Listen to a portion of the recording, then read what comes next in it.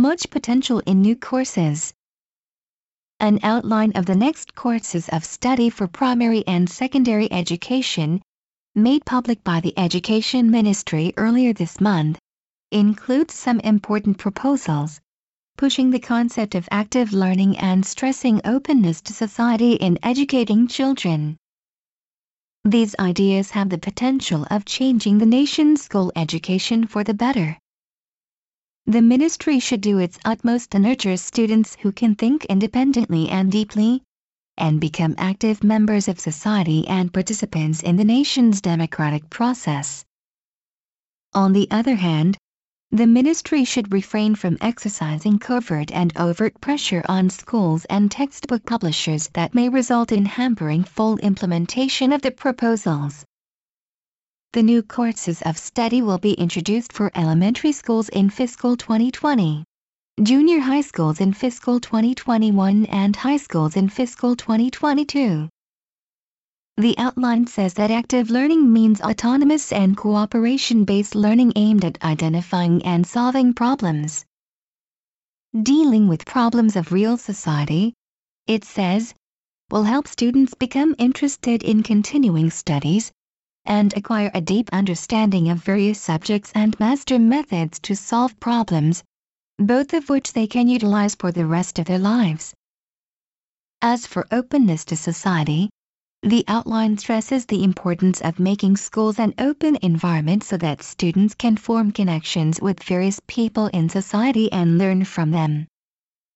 It says that through such interactions, children can gain confidence that they can effect change through their activities and that their existence is accepted by others. All of these ideas sound fine. But the ministry and school teachers need to consider what kind of approach should be taken in classes to translate them into concrete programs. Since such ideas are now rarely implemented at schools, it will be necessary to train teachers to break away from conventional thinking and develop new methods suitable for the individual's situation in their schools and classes. In line with the ideas of active learning and openness to society, the outline also proposes creating 2 new subjects for high school, integrated history and civic studies, as distinct from the currently taught civics, and making them mandatory subjects. Currently world history is compulsory, but Japanese history is an elective, and there has been a strong voice in the Liberal Democratic Party that Japanese history should be made a required subject. It is also a frequent problem that the school year ends before students are taught an adequate understanding of modern history. Integrated history will combine world and Japanese history, giving a focus to modern history, especially key historic events that connect Japan and the outside world, and are indispensable in understanding the current situation of Japan and other countries. To make an integrated history class a good example of active learning, students should be encouraged to collect related materials and learn from them, and hold discussions among themselves on such matters as what effect a certain historical event has had on Japan and the world today, and what factors were at work behind such an event. Such a process will help students gain the ability to investigate topics for themselves, better understand important historical events, and take into consideration diverse viewpoints in understanding both what happened in history and what is happening today. Teachers also need to make efforts to make the new subject meaningful for their students. The Education Ministry has a policy of requiring history textbook authors to include the government's views on historical issues about which Japan takes official positions, like the territorial rows with Russia, China and South Korea, the comfort women issue and the trials of Class A war criminals by the International Military Tribunal for the Far East. When there is no consensus on numbers relating to historical events, like the number of victims of the 1937-38 Nanking Massacre, the authors are required to make clear that established figures do not exist. But there is no need for textbook authors to cover because the policy does not prohibit inclusion of different views and related figures. They should instead structure the textbook so that they can encourage students to broaden their perspective by examining related issues on their own.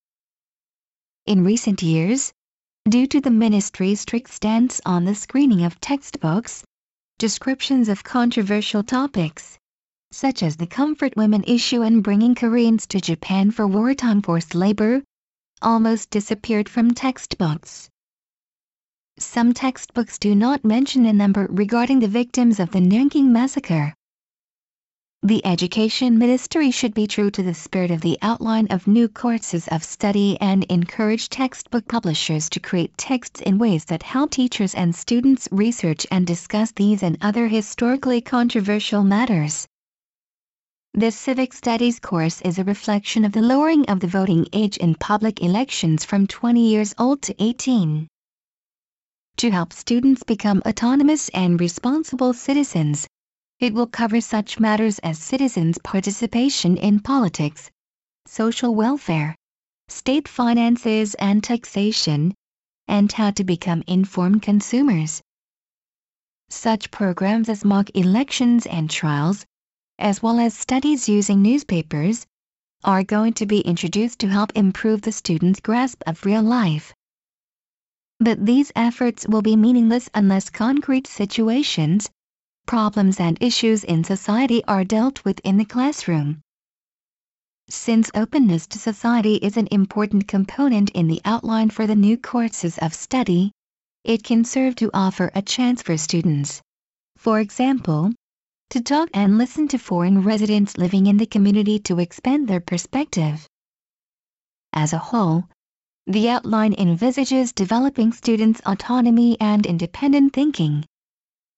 But respect for tradition and culture and love of country and their native locale, areas in which the Education Ministry may be tempted to impose certain values on children, will become an important part of moral education, which will become a formal subject just before the introduction of the new courses of study. In implementing the new courses of study, the ministry first should overcome the temptation to put children into a rigid mold conceived as desirable by the government. The Japan Times, August 23,